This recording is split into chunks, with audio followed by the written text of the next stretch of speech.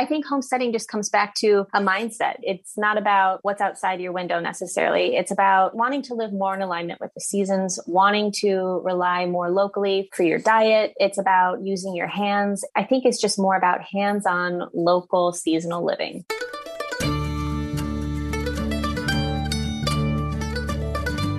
You're listening to the Good Dirt Podcast. This is a place where we dig into the nitty-gritty of sustainable living through food, fashion, and lifestyle. And we're your hosts, Mary and Emma Kingsley, the mother and daughter founder team of Lady Farmer.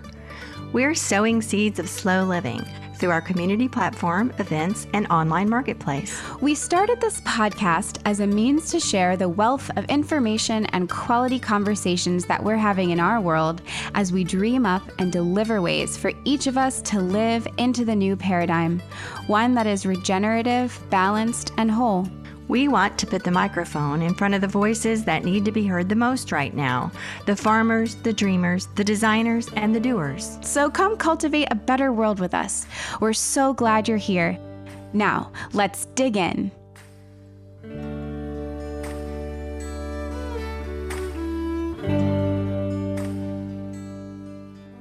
Hello, Good Dirt listeners. Thank you so much for being here with us today in yet another conversation about slow, sustainable living. If you're here for the first time, welcome. We're Mary and Emma, mother-daughter.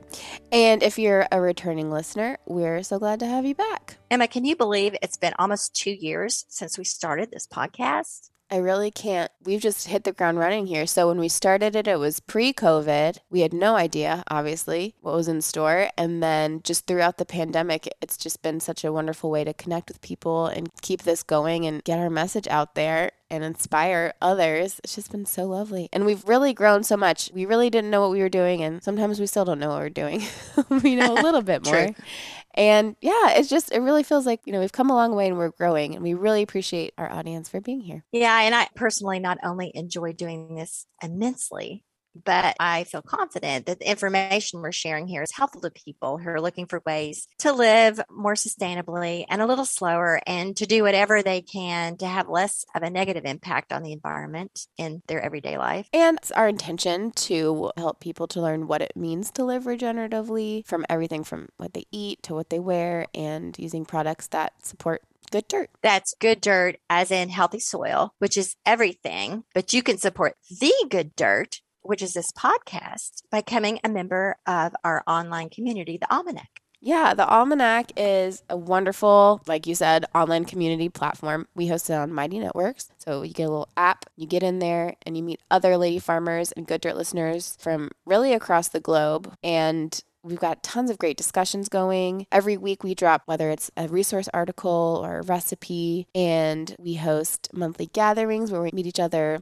I was about to say in person, but not in person, but we see our faces moving over Zoom. One day, maybe in person. It's a really fun space. And whether or not you actually want to engage in all of those things, the Almanac really is the best place to support what we're doing here on the Good Dirt. So if you're enjoying the programming, please feel free to support us there in the Almanac, or any other ways that you spread the word. Send this episode to a friend. Send an older episode to a friend that inspired you. We really, really appreciate the support. And don't forget that one of the many benefits of being an Almanac member is that you get really great discounts on all of our events, including our virtual slow living retreat that's coming up in December.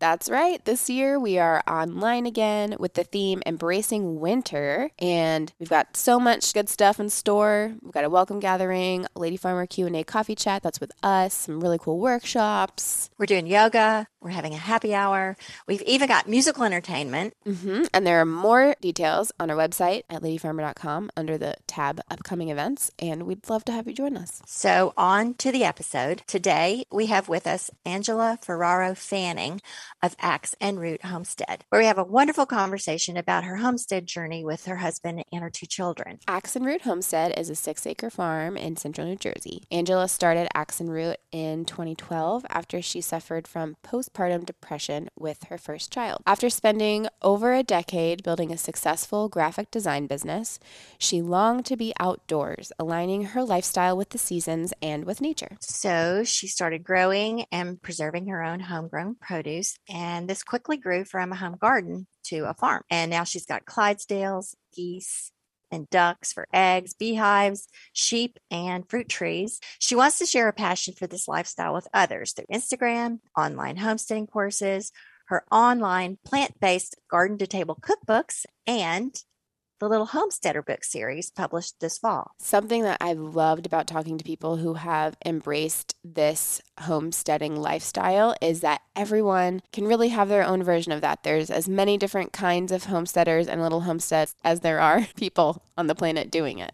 Yeah, it's like homesteading can be whatever you make of it. I really like Angela's explanation of homesteading as being a mindset. Yeah, I'd never heard that before. That spoke to me, and I think it's really true. And you also, dear listeners, will learn so much in this episode about how Angela has created and is still creating this hands-on, seasonal, and locally focused lifestyle that works for her and her family. And we'll let her tell you all about it. Here's Angela Ferraro Fanning of Axe and Root Homestead. Enjoy.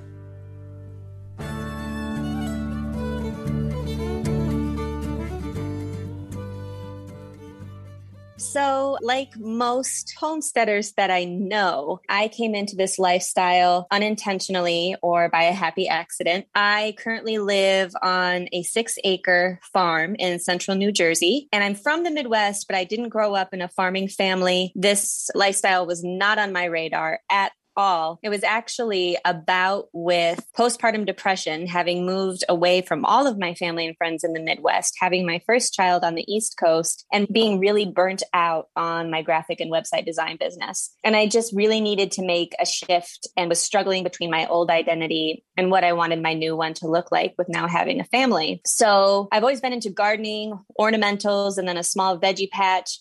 And I just knew that I wanted to do something outside with growing my own food, because I think we're all really familiar with all of the recalls that come with spinach or, whatever the latest craze is from the grocery store produce that's going to kill us, So I decided to kind of take matters into my own hands and quit and closed my graphic design business that I'd worked for a decade to build and started growing my own food. And my husband was really supportive. I said, basically, I want to trade in my paycheck for time outside, and I'll try to offset our grocery bill by growing as much of our own produce as we can and preserving it for year-round consumption. And so that's what I did. And then we just continued to take one step forward at a time. I added a berry patch, I got a greenhouse, then we added ducks. And then the neighbors didn't like us very much when we brought in goats, and we weren't in a very farming-friendly community. So it was get out of the city or quit the farming gig. And we were like, no way, this is our lifestyle. This is what we believe in. And I'd always wanted horses someday, but didn't think it was going to happen so quickly. And we found a 6-acre farm from 1775 with outbuildings that was perfect for the 2 Clydesdales that I had wanted. So the rest is kind of history. It's grown relatively quickly since we moved into this property 5 years ago. Very large veggie garden, a mini orchard with, I think I have about 17 fruit trees now of varying types, multiple beehives, 2 Clydesdales for plowing. And then I also have ducks and geese, and we have a livestock guardian dog. We tried sheep for a minute, but it wasn't a good fit for us. So it's a journey. It's always changing, but I'm so passionate about it. And I'm so thankful that I fell into this lifestyle because it just fits. You use a horse to plow? I do. Yeah, I have 2 Clydesdales. That's amazing. Yeah, you're the second person we've talked to in a week that has Clydesdales. That's so cool. I know. And our next door neighbors have them. So I know they're enormous and impressive and really beautiful animals. And so you actually do the plowing with the horses. That's amazing. Thank you.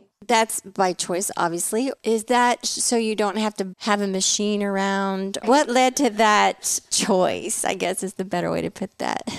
It's a good question. I always wanted horses for riding, but when it came time to move into this farm, and I had already developed a little bit of experience with homesteading, I really wanted to combine homesteading and my love of horses. And I thought I could have stacked functions here. I could have horses for riding and companionship, but I could actually compost the manure and use that to grow my own food, enhance the garden soil. And in addition, I could use Clydesdales for driving, meaning tilling. They drag out the pastures. They help spread out the manure so it decomposes more readily. I use them for hauling and harvests. So for me, It's convenience because I don't have to have a tractor for only 6 acres of land.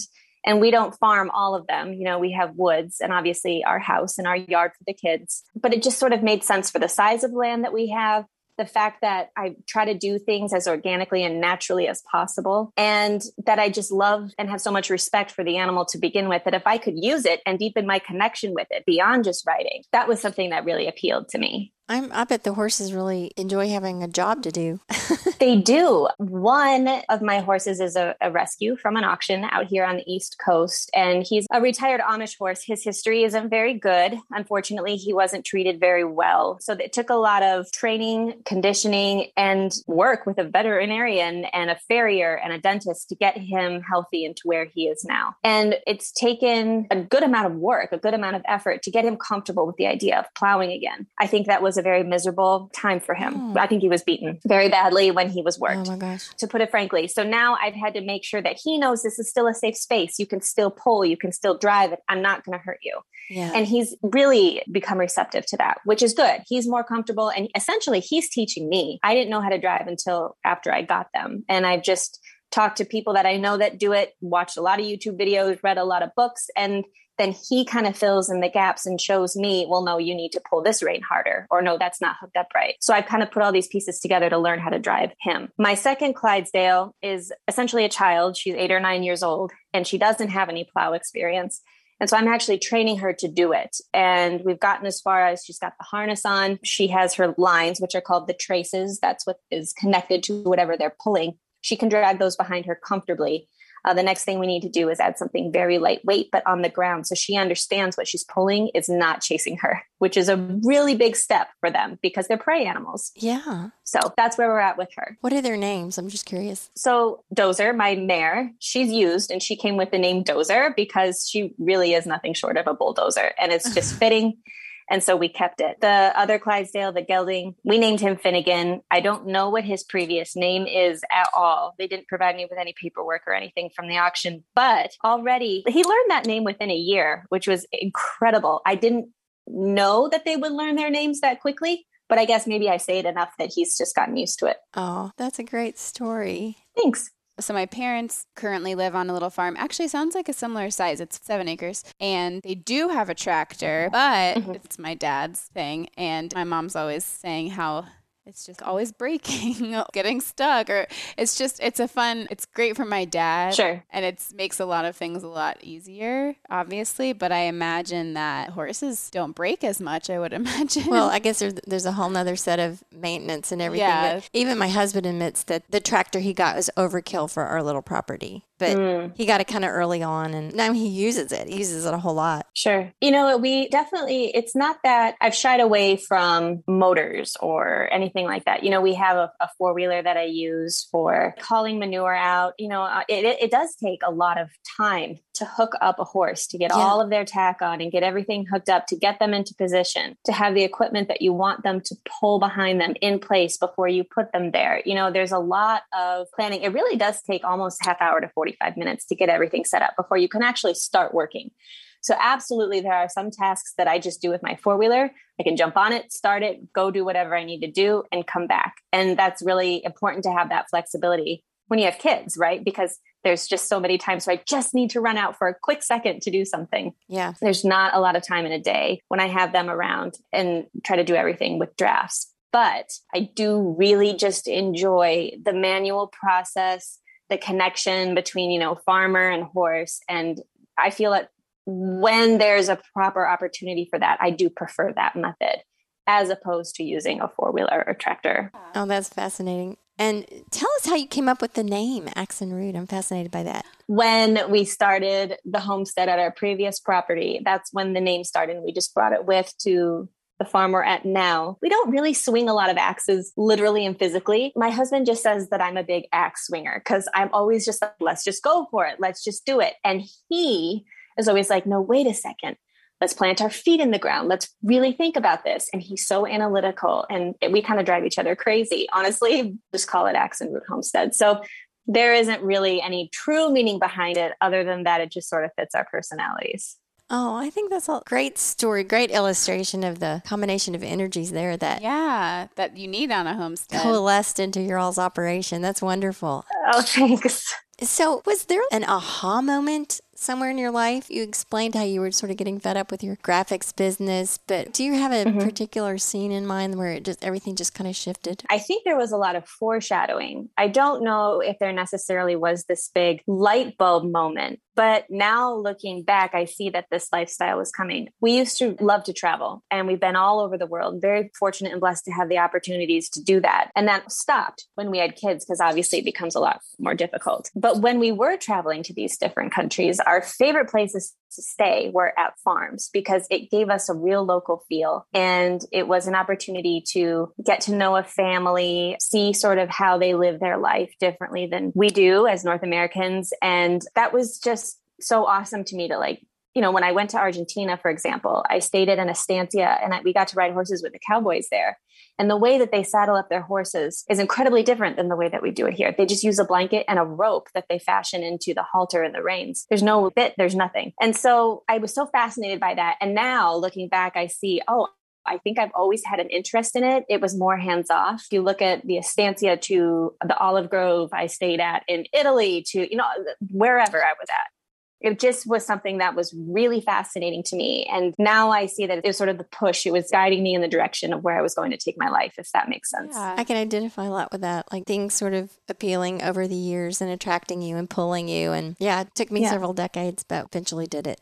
Good for you. I think that's the biggest step, is just making the leap into finally doing it. Yeah. And just sort of just following the urge and see, you know, what is this about? Where is this taking me? Where is this going? And lo and behold.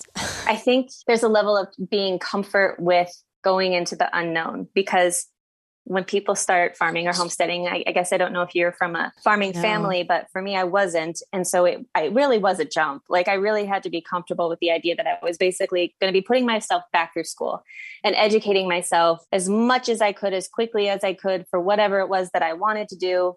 And talking to people and reading, it's kind of a blind leap of faith. And I do love it. I think that's one of the things I love about it. And I also think there's a certain element of being okay with things. It's just constant things not working and failing. And it could be seasons before you see the thing that you planted doing what you wanted to. It's just trial and error over long periods of time. It just takes a real commitment to just the process. Yes, absolutely. You have to be okay with like letting go of control. Yeah, things take years to work themselves out. All these experiments, like you do an experiment in the garden, it doesn't work. Well, you got to wait another year. Right.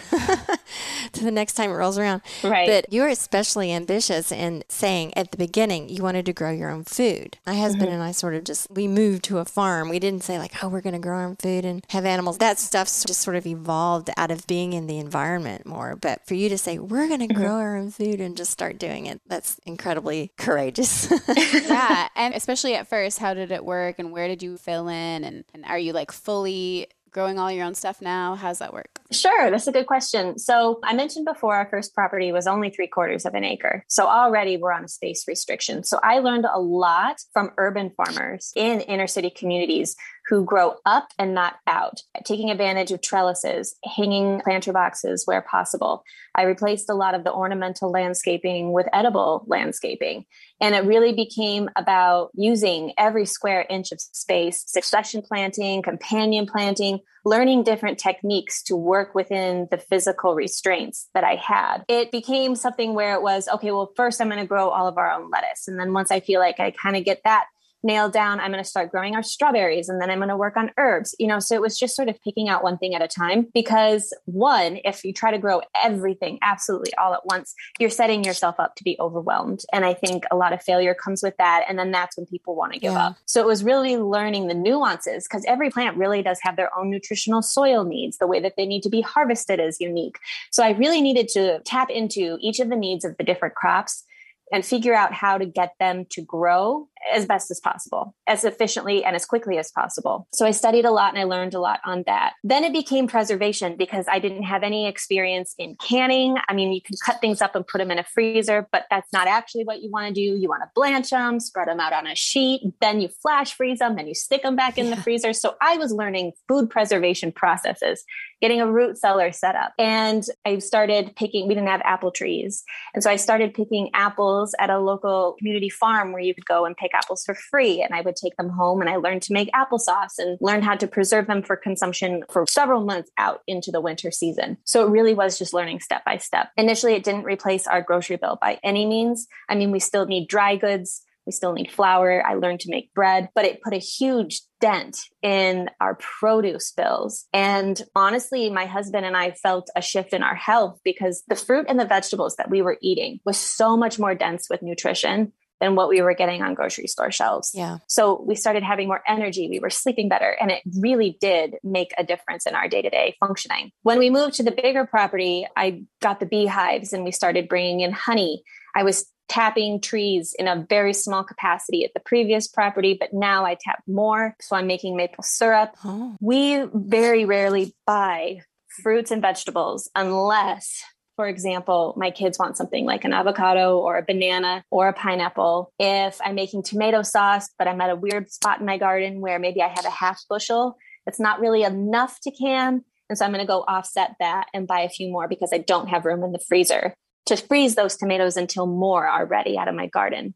So yes, I still do absolutely go to the grocery store for all of our dry goods, condiments, and sauces, but we're no longer reliant on it, which is really liberating. I don't have to rely on a grocery store in order to get my food, which was huge during the coronavirus. We didn't go to a store for 3 months. And we were absolutely, totally comfortable. We were fine. That's very cool. Yeah. What about your meat? Did you mention that earlier? Do you guys raise any meat?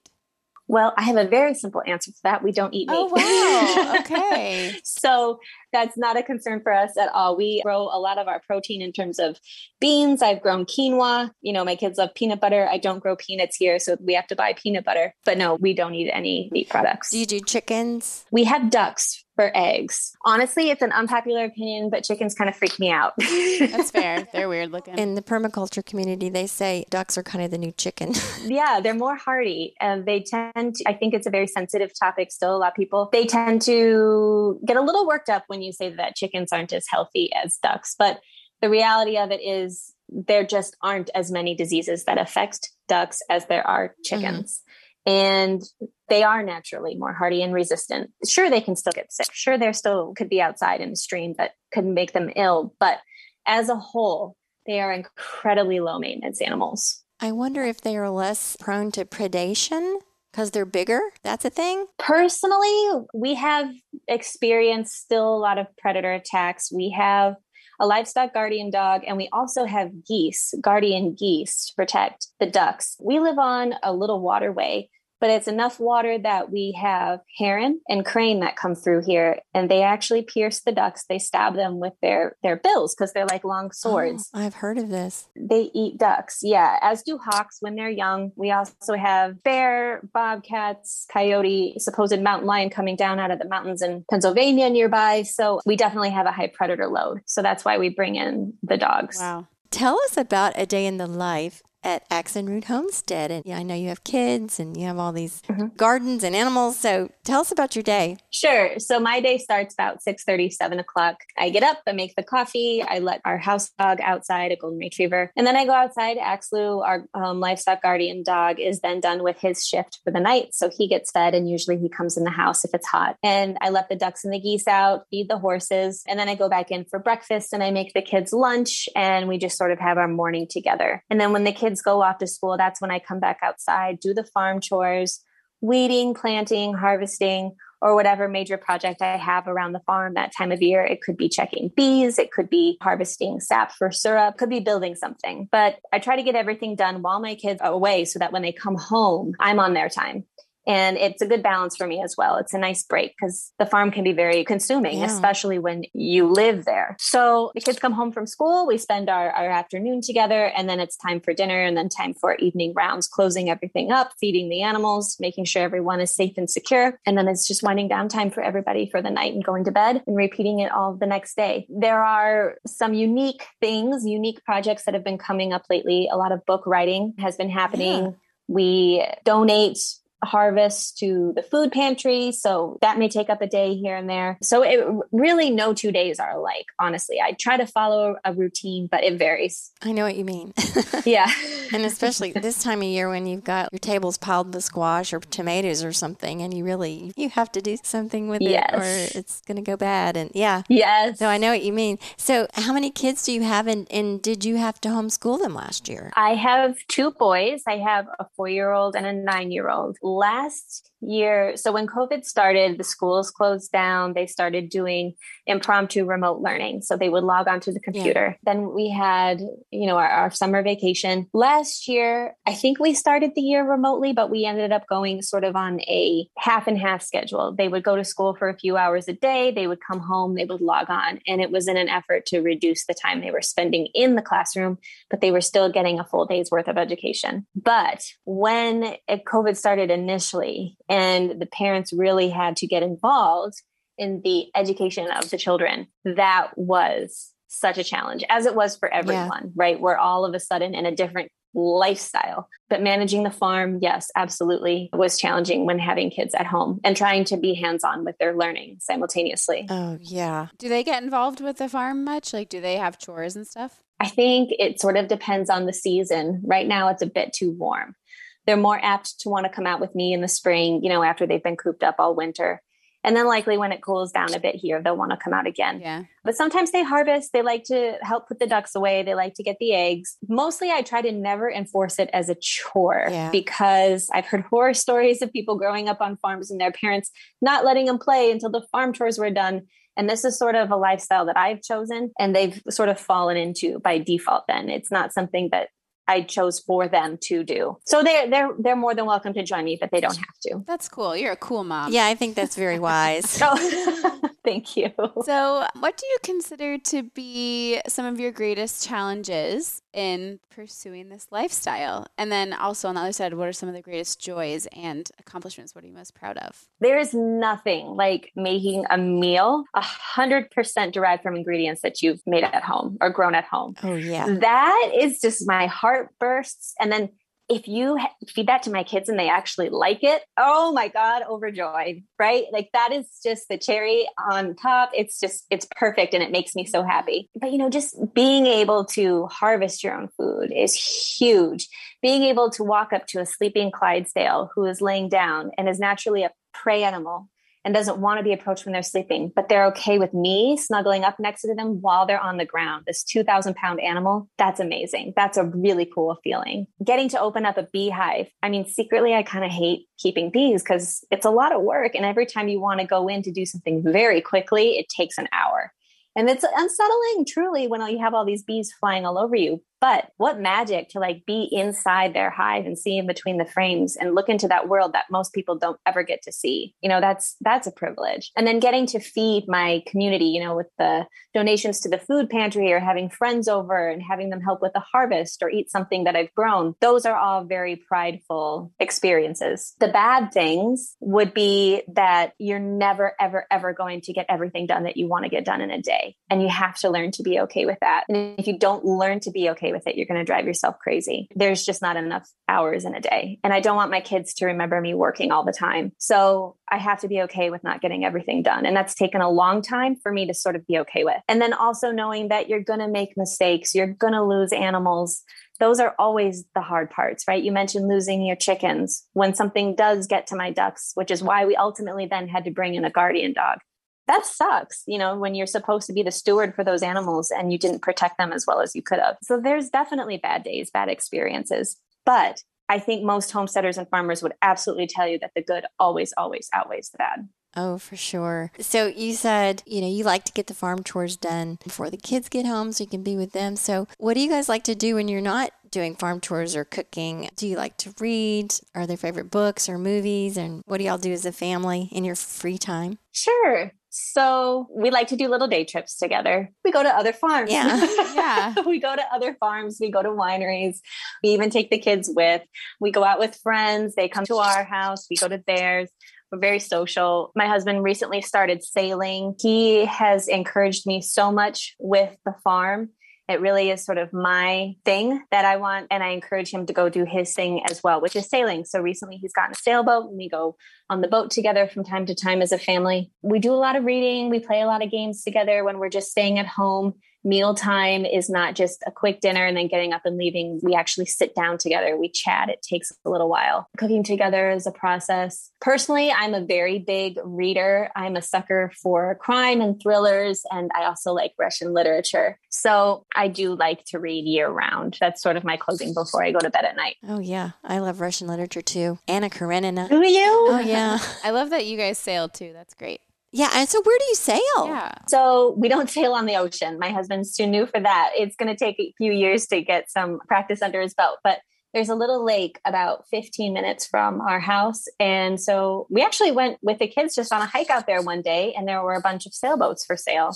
And they ended up being incredibly affordable just for a small sailboat, just enough to hold 4 people with a small sleeper cabin. And he jumped on it. So it only takes 15 minutes to get there. And we get a total change of scenery in just a few minutes time. It's amazing. It's a real context shift, they call that. Yeah, absolutely. So, and you're in New Jersey, right? I am. And yes. we're in New Jersey. I know New Jersey is vast. So we are in central New Jersey. It is about an hour from the shore, which is to the east. I'm on the more Pennsylvania side. And I'm also maybe about an hour south and sort of west of New York City.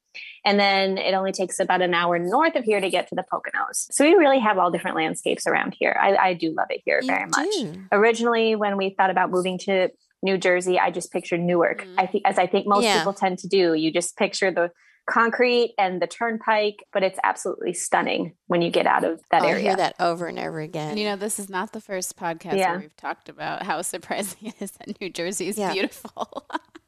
It's come up before. So it has the Pine Barrens and all of that. And do you ever get an itch to go into New York? I do. So that's actually why we live out here. So I'm an art major. And when I was in college, the art program there offered trips over spring break every year. You jump on a big Greyhound bus and it would drive 22 hours straight to get from that portion of Wisconsin to downtown New York City. And so I did that for multiple years and completely fell in love with the city and was just hell bent on living there someday. And I got really, really close when my husband accepted a job out east. Initially, where his office was located at the time, we could have lived in the city and commuted. But I was my 3rd trimester when we finally moved. And it was like, you know what? No, we're not going to try living in the city and then have him be an hour or more away by car if I go into labor. I need to be closer to his office, closer to the hospital.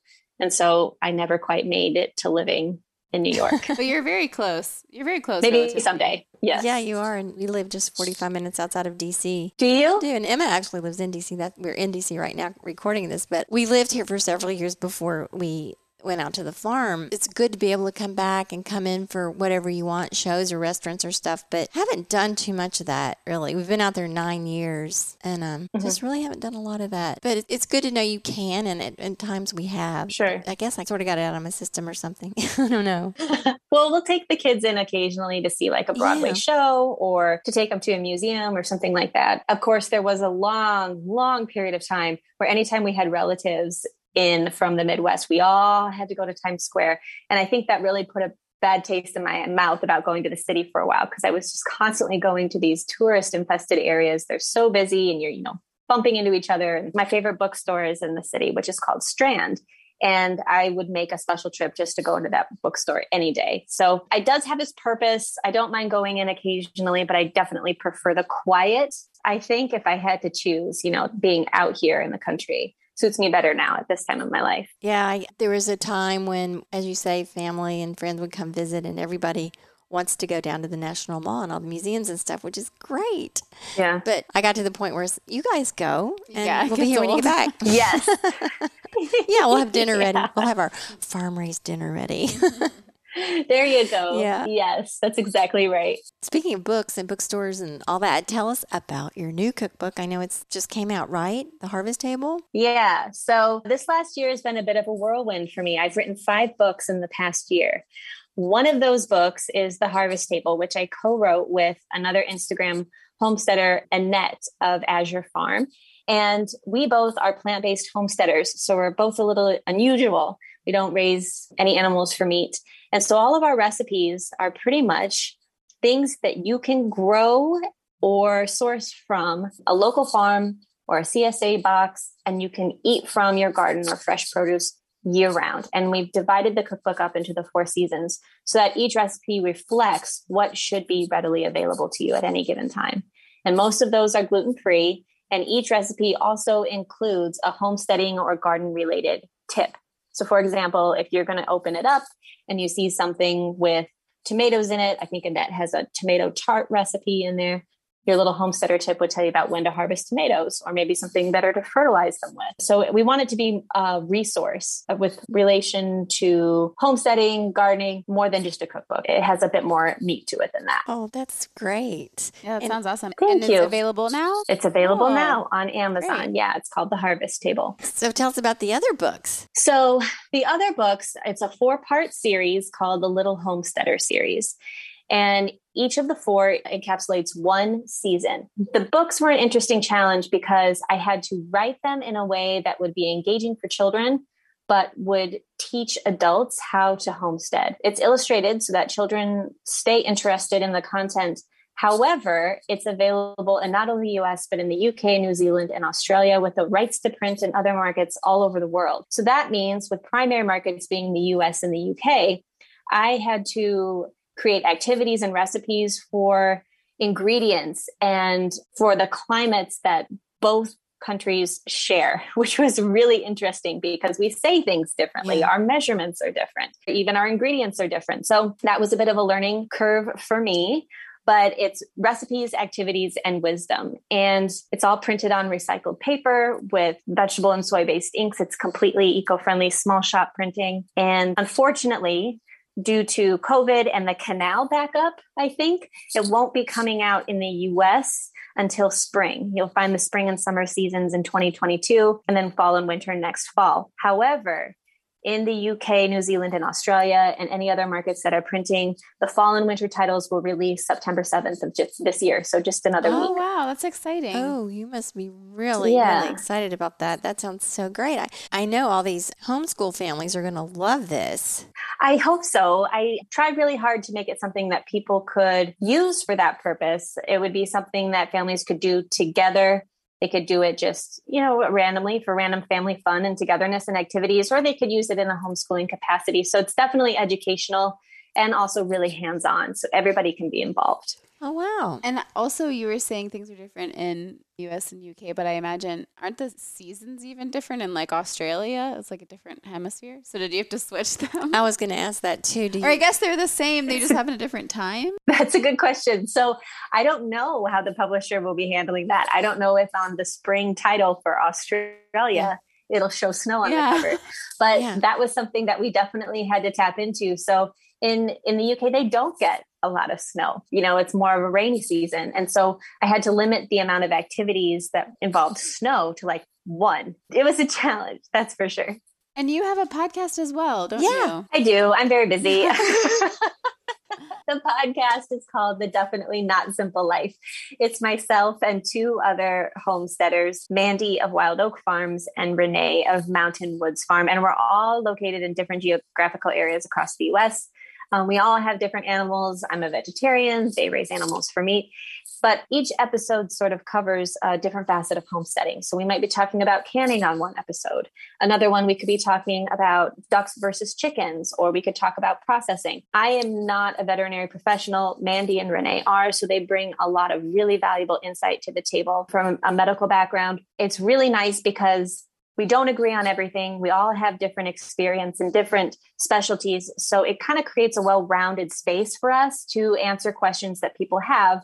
And a lot of it is beginner content, things that people feel like they're embarrassed to ask. They feel like they should know it, but how else would they know it unless they have hands-on experience?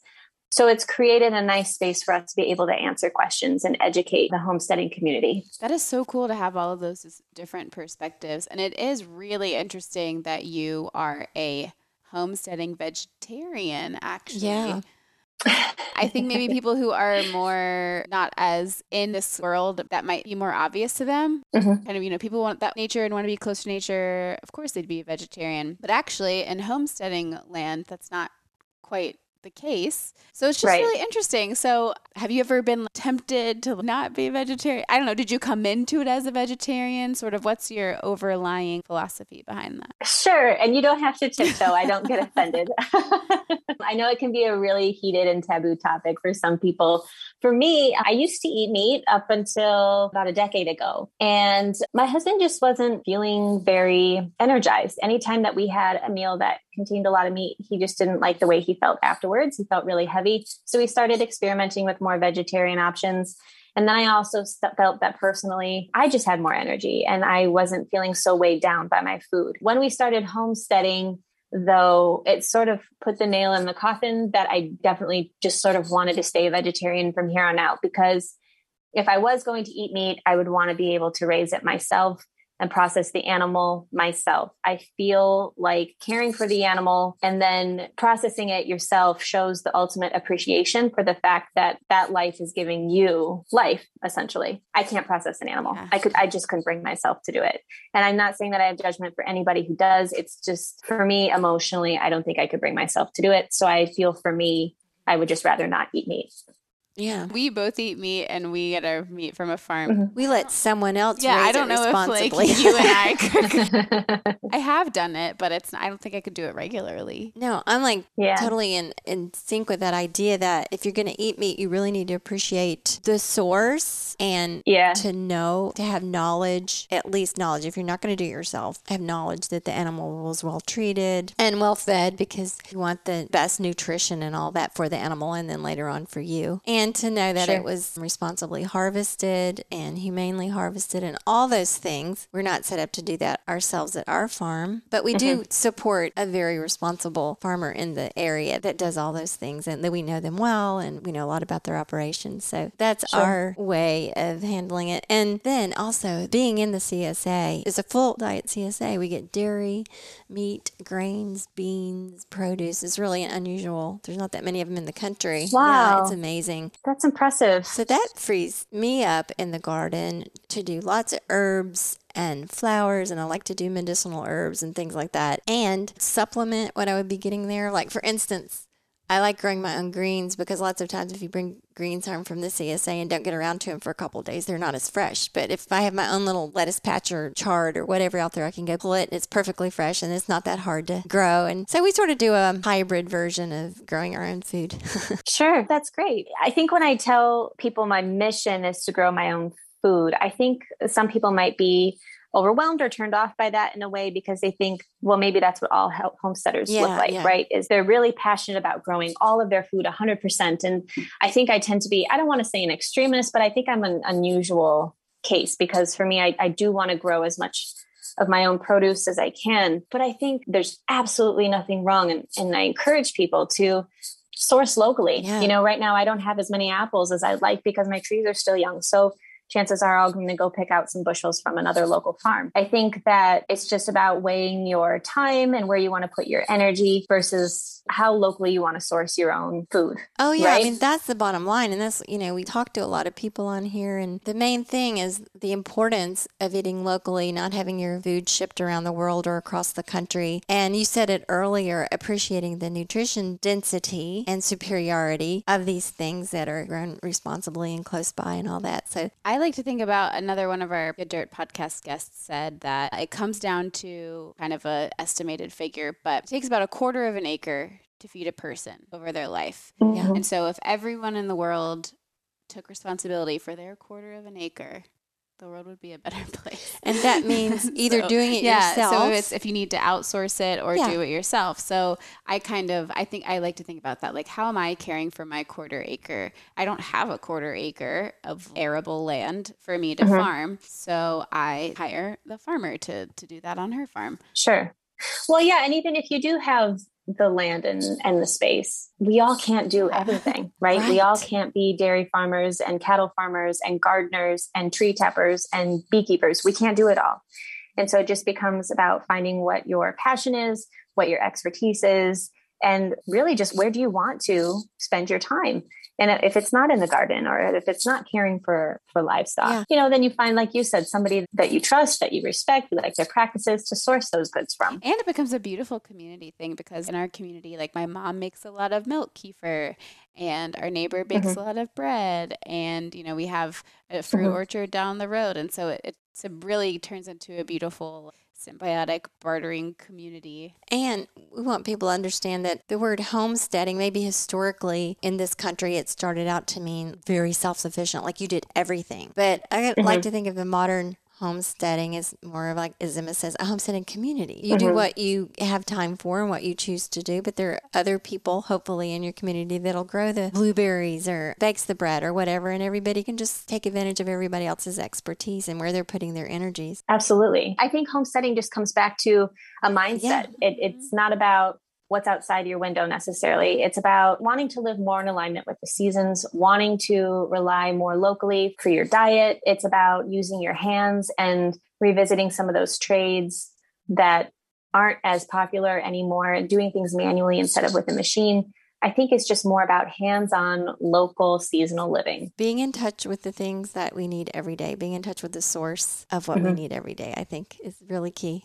Yeah. Right. So what does the good dirt mean to you? I think just being a grower, somebody who gardens, I take it literally. And I just think that good soil, good dirt is the foundation for everything. You cannot have a good harvest. You can have a tomato, but it can lack all nutrients. If the soil that it wasn't grown in isn't properly nourished, you have to give back. You can't keep taking from the earth, from the dirt, from the soil. You have to feed it. You have to put back into it what you take out of it. And for me, the good dirt is just understanding the relationship between soil and your food and ultimately you as a human and taking responsibility for that and just giving back to it. Yeah. That's so true. I haven't thought of it like that. You have to give back to it. Yeah. You have to. The good dirt is reciprocal. Yes. It's a reciprocal relationship. You might be the first person that's ever touched on that, Angela. Actually. Oh, well. You get the award. That's cool. So in closing, what would you like to leave our audience with about yourself or the work that you do or just anything else you want to talk about that we haven't covered? I think a lot of people, at least I did, started listening to homesteading podcasts, farm podcasts, because there's some sort of glimmer of interest or longing to get back to roots. And then followed by that energy and that interest is usually a feeling of not really despair, but almost like this is too hard. I can't do this. I'm telling everybody listening that you absolutely can do it. All you have to do is start with a tomato. Go to the store, get a seed, get a seedling, put it in a tomato pot and just see how it feels to grow your own tomato plant. Taste that tomato, harvest it for the first time, and you'll know what it is to be a homesteader, because that feeling, that pride that comes with harvesting that first tomato is addictive. And that's where you want to start baking your own bread, growing an apple tree, making your own applesauce, getting your own chickens or ducks for eggs. It just continues to build. And I think people become so disconnected that when they take the leap into just doing that first step, growing a tomato plant, growing an herb, it just clicks for people and they experience so much pride and excitement. And it's not hard. It's just a matter of time. Picking one thing to learn at a time. Don't overwhelm yourself. Keep it simple and keep it basic. You can visit me online at axandroothomestead.com. I'm on Instagram at axandroothomestead. I offer online courses through my website. So if there's something in particular like soap making, tree tapping, growing your own food that you want to learn, but maybe just haven't found a good way to do so, I can teach you those things through my online class that you stream at your convenience. But it really just is a matter of taking that first step. And it's so rewarding when you do. Thank you so much for putting it into those words. Your story and the way that you talk about things makes it feel so accessible. Yeah. In a way that I know sometimes it isn't for people. And it's really wonderful that in these times, we don't have to be isolated on our homesteads. And as we were saying just a minute ago, we don't have to do it all by ourselves. There's so many resources and so many people, and everybody in this community is so willing and eager to share their experiences and their knowledge, and is just really very uplifting. I have found definitely more often than not, homesteaders and farmers are some of the most kind people who just want to help others. Yeah, because it's just such an we exciting... literally can't survive without each other. Like there's no such thing as like competition almost. Right. It's like, this is true. Yeah. This is true. But it's really cool. It's just such an exciting effort, movement, or whatever, and it's just very healing, I think, for our souls and the soil and the souls and all of those things. But well, thank you so much, Angela. It's been such a pleasure talking to you today. Oh, thank you so much for having me. It's an honor to be on your podcast. I appreciate it so much. Thank you for asking me. And we look forward to checking out your books and your podcasts and all those things. So thank you so much. So thank you so much. We'll talk to you soon. Bye. Bye.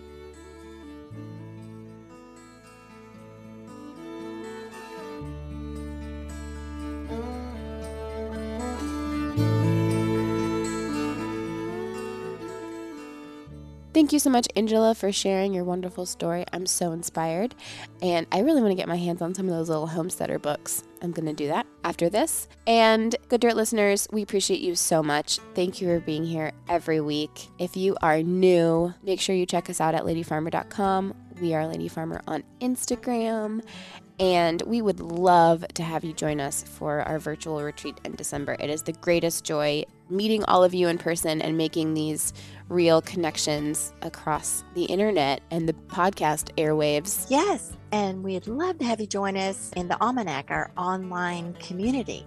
Yes, and until then, we will see you next week on The Good Dirt. Thank you so much.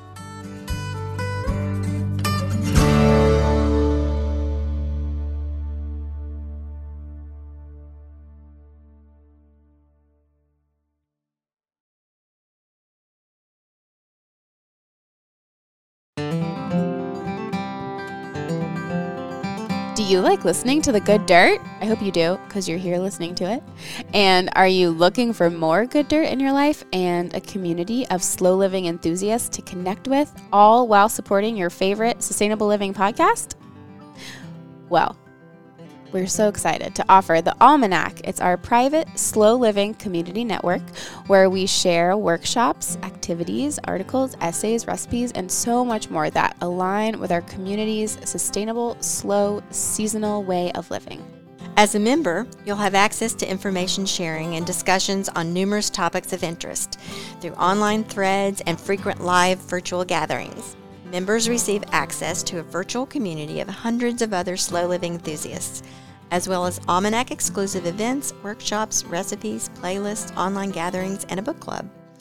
We offer seasonal activities and ongoing discussions on a variety of topics to guide you on your slow living journey. Also included is 10% off the Lady Farmer Marketplace year-round, numerous resources and more, and discounted Lady Farmer events, including the Slow Living Retreat. As a Good Dirt listener, we are excited to offer you 20% off your monthly membership and 3 months free, which is basically an entire season, if you sign up for the year. So go ahead and go to ladyfarmer.com/community to sign up with this special offer just for Good Dirt listeners. Yay! That's ladyfarmer.com/community to sign up for 20% off a monthly membership of the Almanac or 3 months free if you sign up for an entire year. That's ladyfarmer.com/community.